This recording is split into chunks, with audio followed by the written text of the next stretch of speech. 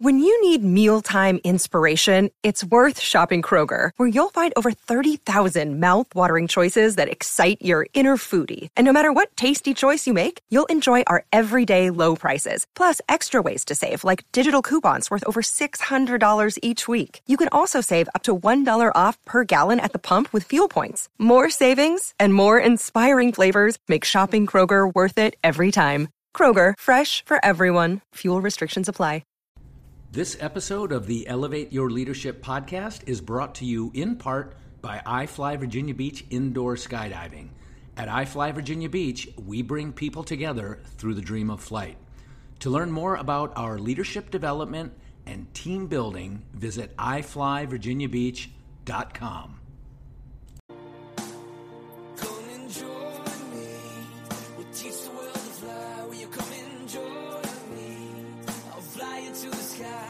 Welcome to the Elevate Your Leadership podcast series with U.S. Navy Special Operations veteran, CEO, and hockey fanatic Bob Pizzini. Bob discusses leadership, success, failure, defining moments, and hard lessons learned with guests who are intentional in their approach to leadership. Leadership is a perishable skill. Use it or lose it. In this series, entrepreneurs, industry executives, academics, public figures, and other highly effective professionals share their formulas for success with you. Welcome, everybody, to this episode of Elevate Your Leadership with me, your host, Bob Pizzini. I love to have leadership discussions with people who not only bring great value to me and my organization, but these are people who I know are going to bring great value to you and your organization. Today is a repeat guest. It's a special guest. I have retired U.S. Navy Captain Hung Cao. I previously had Hung on the show, and we had a great leadership discussion about 2 months ago. And I wanted Hung to come back and talk more about his campaign as he runs for the 10th Congressional District in the state of Virginia. For those of you who haven't heard my previous discussion with Hung, I'm going to go ahead and tell you just a little bit about him before we say hello and officially welcome him to the show. Hung Cao is a retired Navy captain who served in special operations for 25 years. He and his wife, April, are the parents of 5 beautiful children whom they homeschool. After their 13th move across the United States and around the world in the service of our nation, Hung and April made their home in Purcellville. Did I say that right? Yes, sir. Yep. Purcellville, Virginia, where they have been active in their community and their church, Cornerstone Chapel, for the last 5 years. Hung is a refugee from Vietnam and an immigrant to the United States. Hung's family escaped in 1975, shortly before the fall of Saigon. We're going to talk about that a little bit. After a brief stay in the United States, his family relocated to West Africa, where he was educated in French schools before returning to Annandale, Virginia in 1982. Hung is a proud member of the inaugural graduating class at Thomas Jefferson High School for Science and Technology. Moved by the opportunities afforded to his family, Hung vowed to serve in his newly adopted country and was accepted to the United States Naval Academy in Annapolis, Maryland. Upon graduation, he served as a deep sea diver and explosive ordnance disposal officer. As a Navy diver, he salvaged several plane wreckages, including the recovery of John F. Kennedy Jr., Carolyn Bessette Kennedy, and Lauren Bessette. Hung deployed in combat to Iraq, Afghanistan, and Somalia, serving alongside special forces and SEAL teams. Hung's non-combat assignments include balancing the Navy's $140 billion budget at the Pentagon, writing Department of Defense policy, working with the FBI's Joint Terrorism Task Force in San Diego, California, establishing a sheriff's bomb squad in Monterey, California, and participating in humanitarian and disaster relief in Pakistan. In his private time, Hung has served multiple nonprofit organizations and gone on mission trips around the world. Hung and his family established a 501c3, which builds beeping Easter eggs for children with visual impairments. Super cool. Hung returned from his last deployment to Afghanistan in January 2021 and was retiring from the United States Navy in October when Kabul fell, eerily similar to his native Saigon, leaving hundreds of Americans stranded and abandoning our teammates. These events and the issues that are crippling our nation prompted him to run for the U.S. House of Representatives in Virginia's 10th Congressional District. Washington has forgotten that it works for the American people and needs a reminder.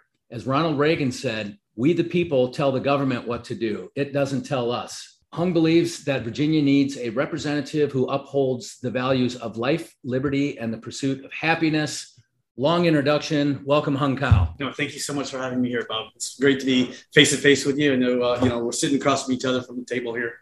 Yeah, that's great. The last podcast discussion that we had was Zoom format. So, we're able to see each other, but it's great to be in person and sit across the table from each other. So, and of course, we are in the broadcast studios at iFly Virginia Beach, high atop the third floor, overlooking the Atlantic Ocean. And it's a wonderful place to be. So, Hung, if people listen to our last episode, we got to know how you became the leader you've become through your military career, through your personal experiences, et cetera. And you've taken that and decided to run for the 10th district in the state of Virginia, which is awesome. Can you tell us a little bit about your campaign, why you got into it, or where you are in your campaign? Again, so this is a leadership thing. Let's not forget how we get there. I wasn't just born a leader yesterday. It's just guys like you who taught me along the way. Bob was one of my instructors at that school when I first went there in 1996. Put a beat down on him. Yeah, made him do thousands of push-ups. Yeah. No, but leadership is leadership, right? Whether it's in the military or an industry where you and I are both working, and then in Congress where I will soon be, it's all about leadership. It's about listening to the people who you have advising you and moving forward with a plan. And so the campaign's gone really well. We had a very crowded field coming in. Everybody said it can't be done because honestly, when I jumped in the race, it was very late. It was in January, and there were already 10 other people in the race. So I was running, it was an 11-person primary, and we won that primary with 53% of the vote. Wow, 11-person primary. Who were some of your competitors, and what was the competition like? They were all great Americans, and what I tell our constituents is that, hey, they couldn't go wrong, right? I mean, it was a win-win-win situation for them. And honestly, we weren't running against each other. We were running towards the same goal. I just happened to cross the finish line one step before everybody else did. They're all great supporters of mine now, and they really rallied behind me to really just put order back into Congress. Some of these included elected officials, county supervisors who've been serving that position for 8.5 years. There's another county supervisor down in Manassas. There's an executive from Oracle. He was a lawyer. There was a couple of Air Force, Space Force guys.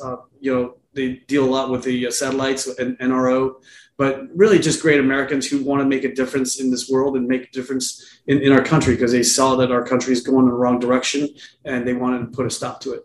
For sure. You said NRO. What's NRO? I'm sorry, National Reconnaissance stuff. Back in days, it was very secretive organization. Yeah. But now, they deal a lot with the satellites. We don't realize that, but we're putting new satellites up in orbit. Everything from your dish network, your direct TV to really the national tactical means. Yeah. And Elon Musk and his network too, so super cool. I love the fact that you're running. I love what you represent. And if I sound a little bit biased to the listeners out there, let there be no doubt about it. I'm biased. I'm biased because I know the man Hung Kao.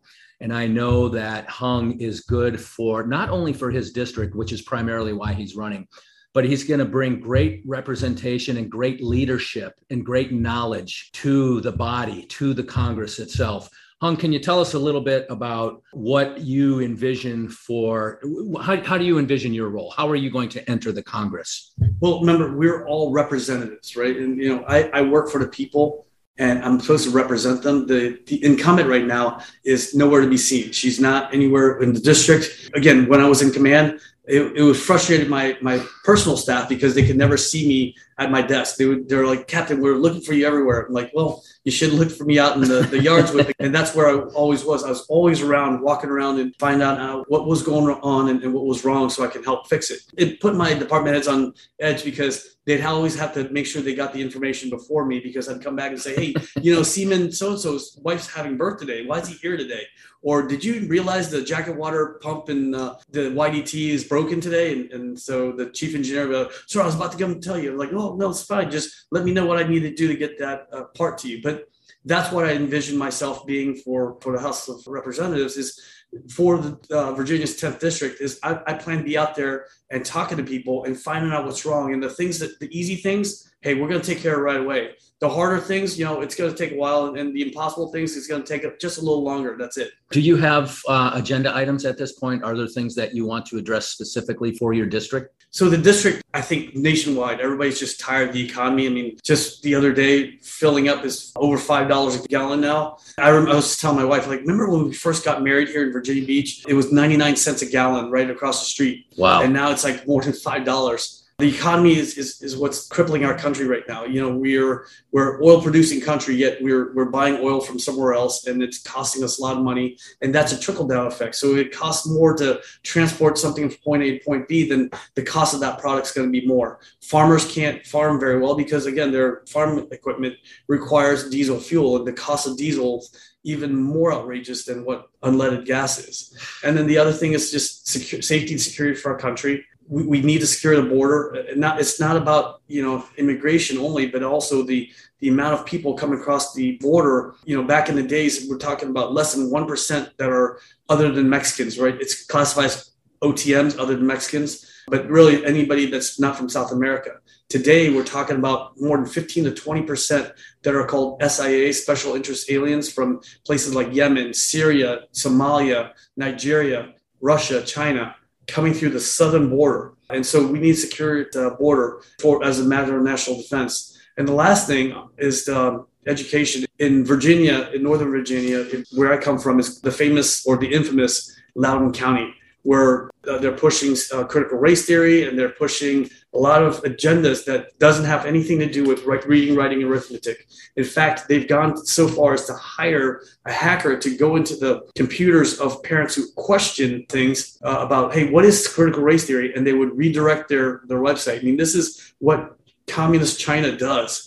But it's happening in Loudoun County. And so education is an important thing in our district as well. Yeah, that's huge. So let's uncover those three things a little bit, because you hit the three things that are on everybody's mind, everybody's radar screen. If you're a parent, you certainly care about education, which is the last thing you mentioned. The border is unbelievably porous.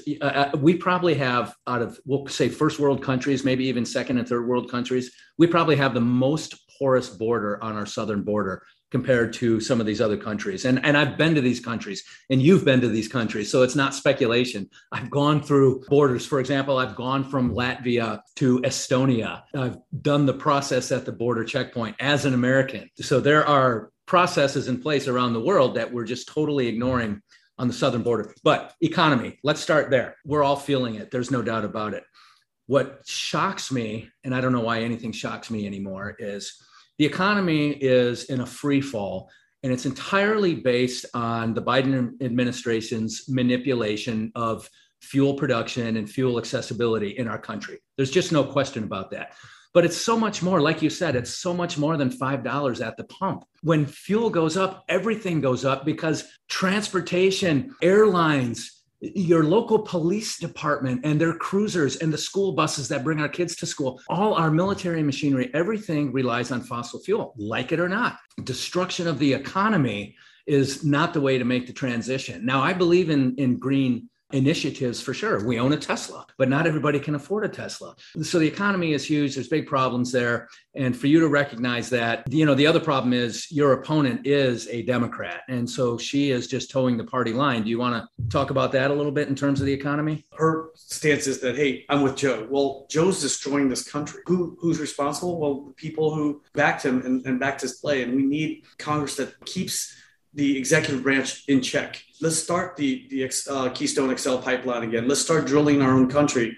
Let's be energy independent. And like you said, yes, we need to look at alternative energy. Wind, solar, those are great, but they're not sustainable. Let's look at nuclear power. I mean, we've been using nuclear power for 75 years in the United States Navy safely. None of our reactors on board our cruisers, we used to have nuclear cruisers, on cruisers, carriers, and submarines have ever gone even close to being critical, much less supercritical. Also, remember all the water that takes to cool the nuclear power plants, or the rods, really, you can use it as basically a 4-stage evaporator. And imagine a place like California without a drought, because you have unlimited supply of water. So there's there's a lot of secondary effects, but people when they hear nuclear power, they're like, oh, I don't want nuclear power. Well, why not? You just got to be more educated, and there's safe means. Like Hyman Rickover came up with very good measures to control and make sure that we have a safe operating program for nuclear power. And it's kind of like you said, too, this destruction of the economy goes directly to our national security status. And I personally think that it was a deliberately calculated move on Putin's part to invade the Ukraine, which, by the way, one of the drivers behind the invasion are the gas and oil resources in Ukraine. Even recently, the discoveries have been significant. And there's pipelines that run through Ukraine, et cetera. So there's a lot going on there. And our national security has been jeopardized by this chasing of the green, if you will.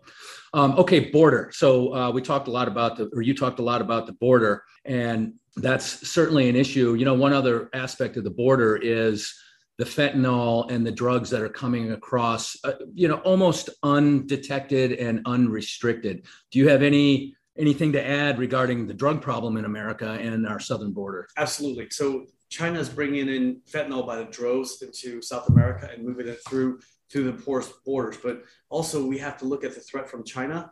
People don't think about that. They're like, oh, well, we buy everything. Apple comes from China. The Chinese have built the largest pier down in Peru, which can house 3 aircraft carriers. So they control basically the Panama Canal now, which they do own the Panama Canal because the Panamanians defaulted on it.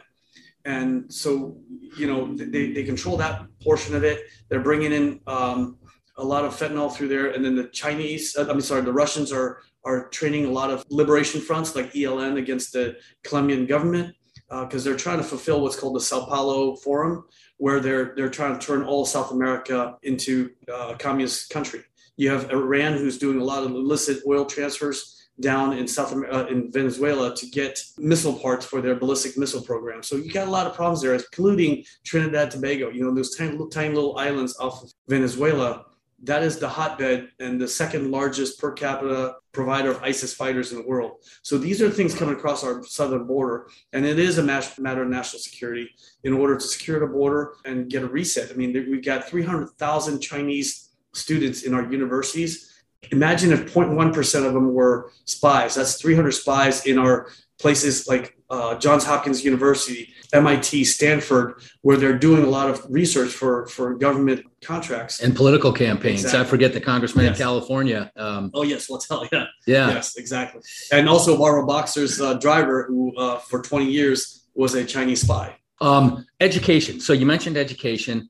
And you are a product of the Thomas Jefferson High School, the inaugural class for science and technology. Yes. Can you just tell us a little bit about your experience as a high schooler and how that program developed and evolved, and then where it's at now?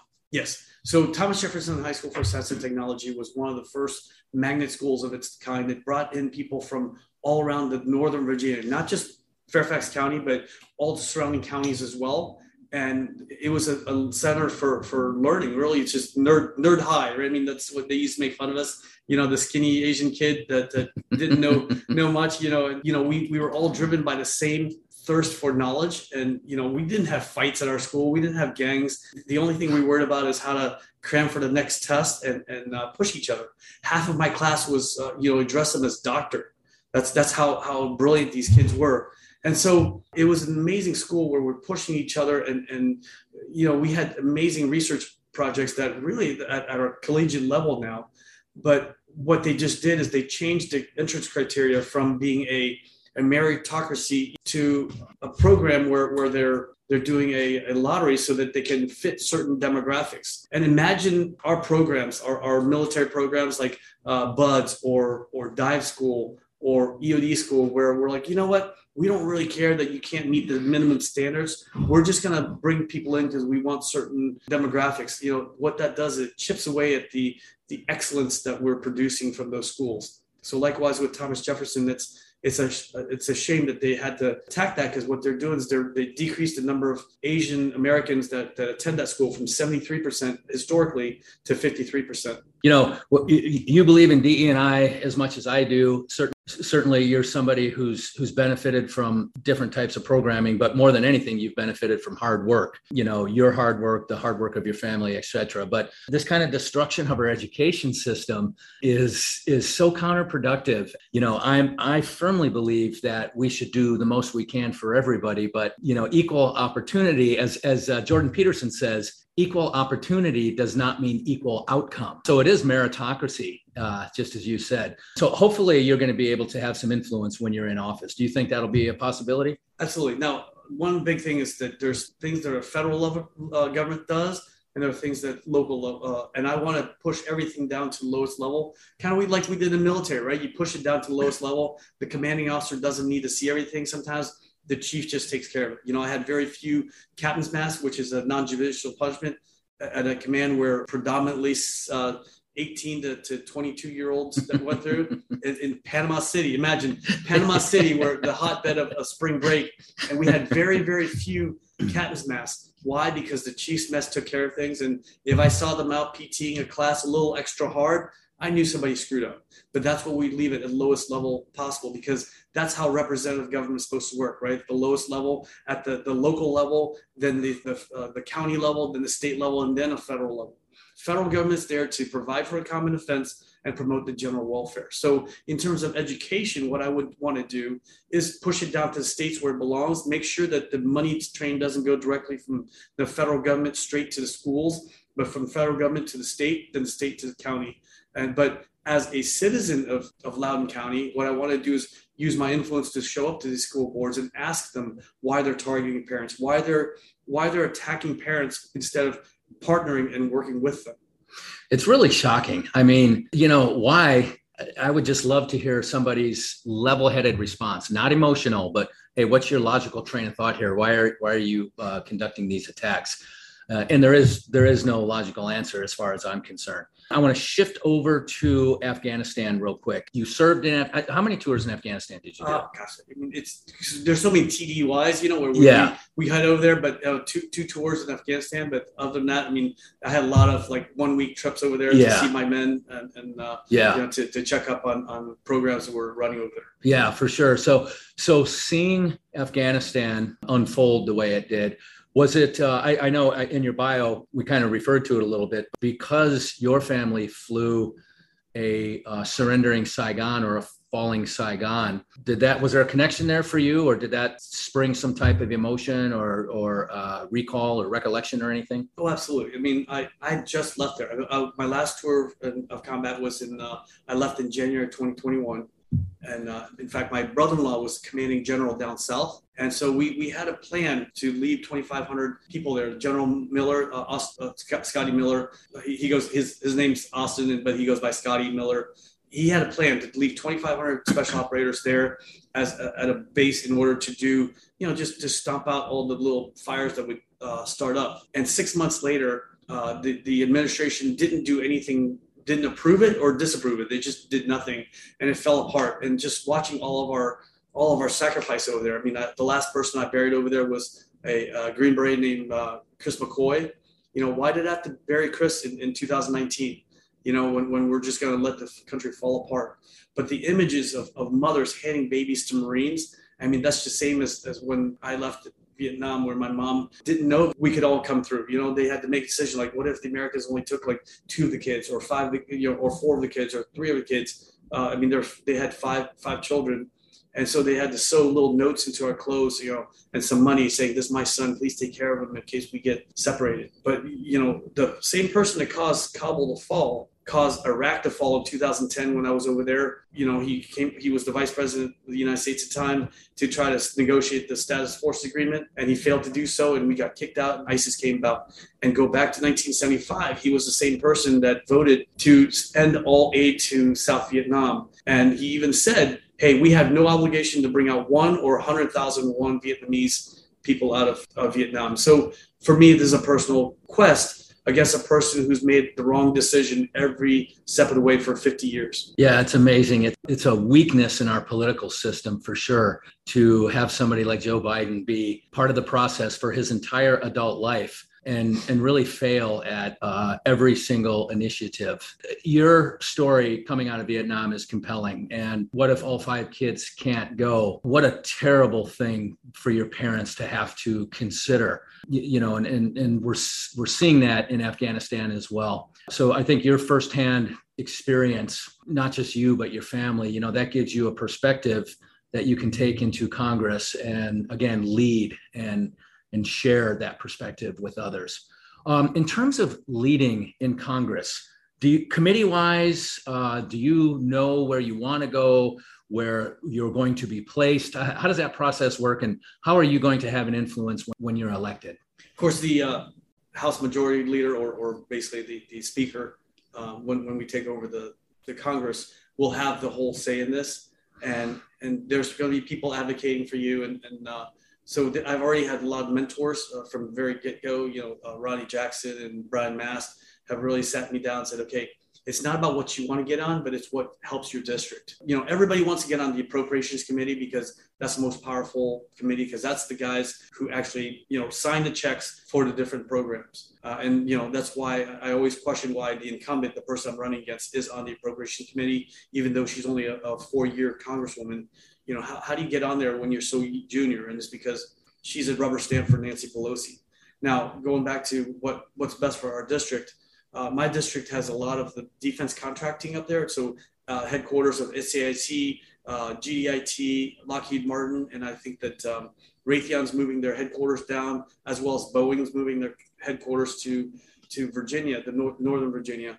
So the largest employer is the defense contracting. And I'm not talking about just those big companies, because they subcontract to the smaller companies, the small businesses, the mom and pop shops, and that affects our industry. And so when we talk about inflation, right now our inflation rate's about 8.5%. And when I wrote the Navy's budget, we always anticipated a 2% delta inflation. So that's a delta of 6.5%.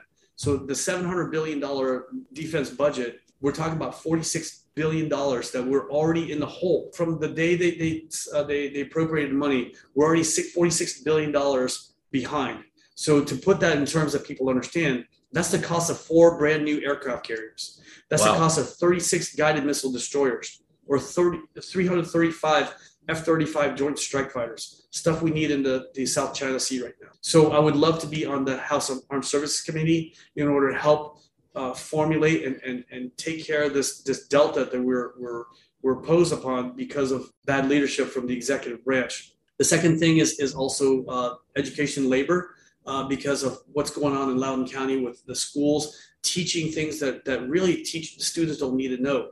Why does my kindergartner need to know about what transgender is?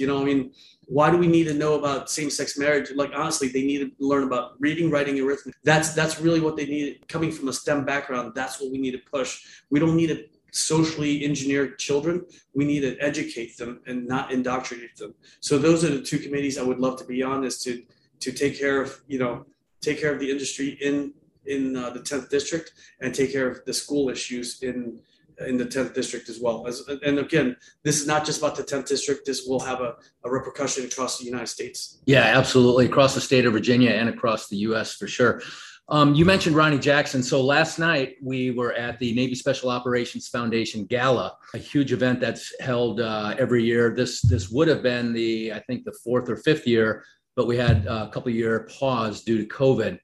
But the Navy Special Operations Foundation is a foundation that was established to help Navy EOD technicians and Navy divers, the frontline people facing danger on a daily basis. Our community, and that's my community, Navy EOD Special Operations, that's Hung's community. It's the community that we served on active duty. But the Navy Special Operations Foundation was established to help families, individuals and families across a range of things. And last night was the gala held at the Hilton Maine in Norfolk, and a wonderful event. But our keynote speaker was Congressman Ronnie Jackson. And hopefully Ronnie's going to be on the Elevate Your Leadership podcast at some point in the not too distant future. In Ronnie's keynote, he acknowledged the fact that Hung is running for Congress, and how, in his opinion, the number of people with prior service in Congress is at its all-time low. And he thinks that's part of the problem, the gridlock in Washington, is People who don't have military discipline and a military background don't have the ability to compromise as well and to find common ground. And I think he's 100% correct about that. So it was awesome to have Admiral retired Ronnie Jackson, the physician to President Bush, President Obama, President Trump. Now he's a congressman. He was in Panama City as an instructor when I was there. I just knew him as Doc Jackson, but that was super fun. And then there's some other special operators that he mentioned that are running as well. And so do you have a network, if you will, along those lines? Absolutely. SEAL Pack is an organization started by Ryan Zinke, a former SEAL, and then he's a former congressman. Then he's also the former Secretary of Interior for President Trump. And now he's running for a brand new district that started up in Montana. And then the 7th district, I can't remember who's running there, but I believe that's a former special operator as well. Yeah, there's a bunch. It's a crowded race also. There's about 6 people in there, but 2 of them are special operators. One's a Ranger, Bryce Reeves, and then Derek Anderson, who is a Green Beret, who lost his large portion of his team from the largest friendly fire incident in Afghanistan. Man, hate to hear that. Hate to hear about that. So this unity in Congress can really be enhanced by getting more people who served. And that's men and women. Jen Kiggins was at our table last night. She's running for the 2nd district, which is my home district. Former Navy helicopter pilot, nurse practitioner. She'll be a guest on Elevate Your Leadership coming up soon as well. Again, I'm biased because I served for 26 years, but I think there's just such tremendous value in the leadership that people with prior service bring to the Congress. And going back to leadership in the Congress, and I realize that when you get elected, you're the freshman. You're not the Navy captain. You're not the commanding officer. You're kind of the new guy. With that, how can you take the leadership that you've learned and lived in the military for 26 years and translate that into the halls of Congress?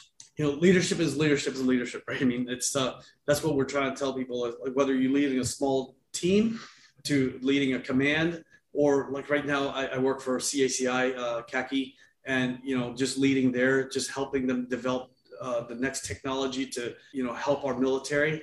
And then in Congress, even in my entire race here, it's leading a team of advisors who helped me with my campaign. And, if I ever wrote a book, it would be everybody's a freaking consultant, right? Because everybody comes out and they got their 2 cents and they want to tell you what to do. But the way I lead is that I have a team that I trust. If I don't trust that team, then I need a new team. But if I trust them, I have to let them do their thing. So when people come in, hey, you need to tell your team do this. Like, okay, for my first question is, how many races have you won? Because it's less than 1, then you need to just stop, which, no disrespect to them, but my team was handpicked and recommended to me by guys like Rick Scott and Ron DeSantis. So I trust them wholeheartedly, and they haven't steered me wrong. They got you through the primary. Exactly. Exactly. A very crowded primary where we brought out a record amount of primary voters. We had twice as many voters in a primary than they've ever had in the 10th district. And so this is because of a team that used the money they were good stewards of the money that was donated to us. And everything was very tactical for a strategic win. Mm-hmm. And so that's where, when you trust your team, you trust them 100%, and you go with what they say. Kind of like in the military, in the Navy especially, hey, trust your chief's mess, right? That's what they always taught me. Hey, trust the chief's mess, trust the goat locker, and that's what I did. Is I trusted my team to do what they needed to do. And likewise, when I go in Congress, I'm not supposed to know everything, right? I mean, it's impossible. There's so many issues. People come up to me, ask me about Medicaid waivers, for special needs children. I'm like, I have no idea, and I'll study up on it. Or in Prince William County, the Prince William County Gateway, which is all these data centers that are popping up, and they're trying to destroy the National Battle Park of Manassas. Well, I have to study up on it, and I have experts, and I listen to those experts, and they give me advice, and I weigh yes or no, and I go with what they recommend. So that's what I plan to do in Congress also. And also the other thing we do in the military is we build coalitions, right? We work together with, especially in joint forces and allied forces, we build coalitions. We get everybody moving in the same direction. And so that's my goal, is to use the leadership I've learned in my entire military career to propel forward, hopefully get good legislation through, and really stop this mad spending of our money. The U.S. is bleeding right now, and we're bleeding more than money. When we look at, again, drugs coming across the border and this economy that's just spiraling downward. If you don't mind for a quick second, I'd like to talk about your son who is on his way to the Naval Academy. You have got to be one of the proudest dads in the world right now. And what a journey for your son growing up. And we'll just take a second there and see if there's anything you want to say. No, I'm so proud of him. And there's nothing better for a parent than when the kid wants to follow in their footsteps. Honestly, in my heart, I cringe at him going to the military because I've seen how woke it's become, and I'm afraid of what he's going to face. His challenges will be a lot different from ours. And again, the military is not an easy life, right? I mean, you and I have moved around so much. Our children have been picked up, rooted up, and thrown in different things. In fact, one of the things I had a fight with the NAACP is when they try to say that military children are privileged. I'm like, really? You think getting picked up every 18 months and starting new school is privilege? I mean, I had to write my son when we invaded Iraq in 2003. I had to write him because my wife was 8 months pregnant at the time. I had to write him letters saying, son, you're 10 years old now, double digits, son, you're 16 years old. You're about to have the responsibility of driving a car. Son, you're 18 years old. You're about to be a man. These are things that you and I had to do, and many other military members had to do. And thank goodness we didn't have to go through with it. But because I know a lot of Gold Star families who, they had to open those letters later on. They're still opening those letters. Yes. Yeah. And it's hard, but this is where his heart is. He wants to go serve in the military. So he applied for the Naval Academy. He was sent to 1 year to a prep school down in Alabama. And then now he's in 18 days, he starts with the United States Naval Academy as a class of 2026. So, and that's also a sign of incredible parenting as far as I'm concerned. You did move, I think 13 times you said, yes. And I experienced that as well. And I know what it's like, and my family members know what it's like. Not all military children handle that well. And I've seen that many times also.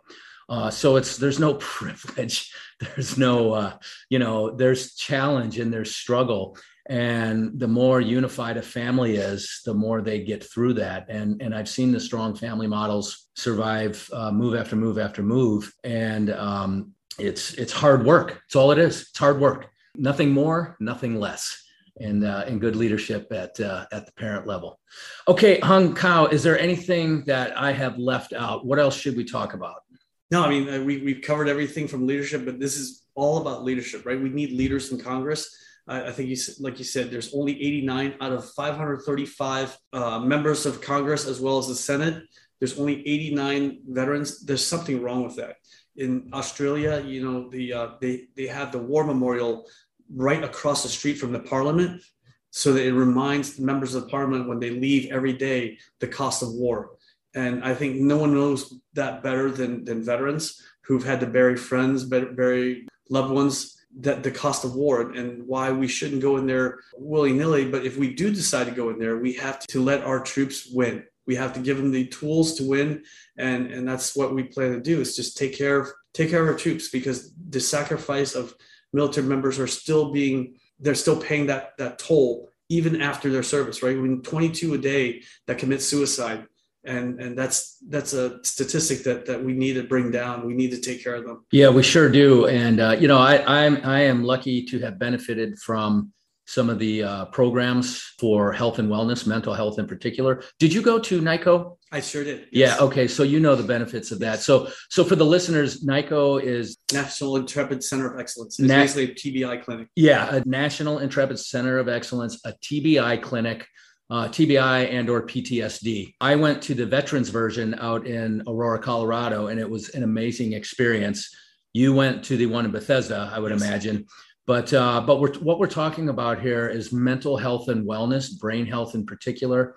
And that's something that's becoming more and more challenging, not just for military folks, but for anybody across the U.S. Is there a way in the Congress you can influence the overall health and wellness of Americans? Absolutely. We need to study mental health a little better and be more open, have better channels for people to seek mental health. It's just everything from being locked down in COVID to traumatic experiences. Like my wife is an EMT. Some of the things she sees out there on the field, just horrific accidents, our first responders. I mean, those are things that we need to really take care of. I mean, you never know what affects a person differently, a house fire or an accident that they see along the road. I mean, we need to take care of that. Yeah. And I think the way to do that is to model that behavior to begin with, right? We have to make health and wellness a priority for ourselves, giving us that high executive functioning, that higher level executive functioning, right? So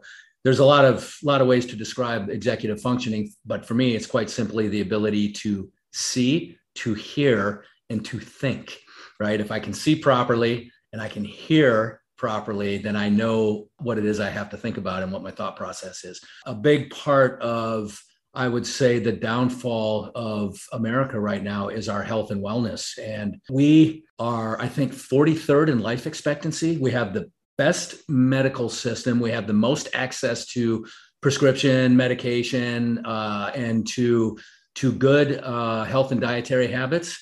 And yet we're 43rd in life expectancy. And 70% of chronic disease in America is caused by poor dietary choices.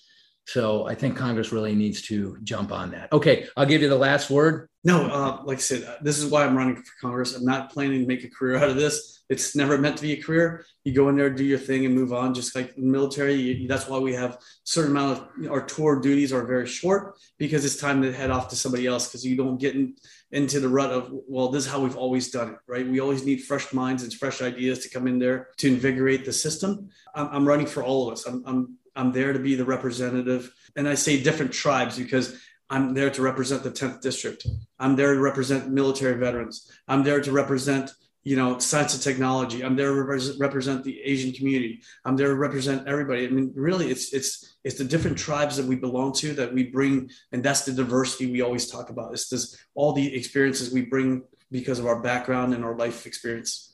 Yeah, and you talk about diversity. I mean, we could start a whole nother podcast discussion just based on our experience in the military, DE&I in the military, which we didn't call it DE&I. We called it honor, courage, and commitment. We called it core values. We called it being a good teammate. And, and we swore an oath.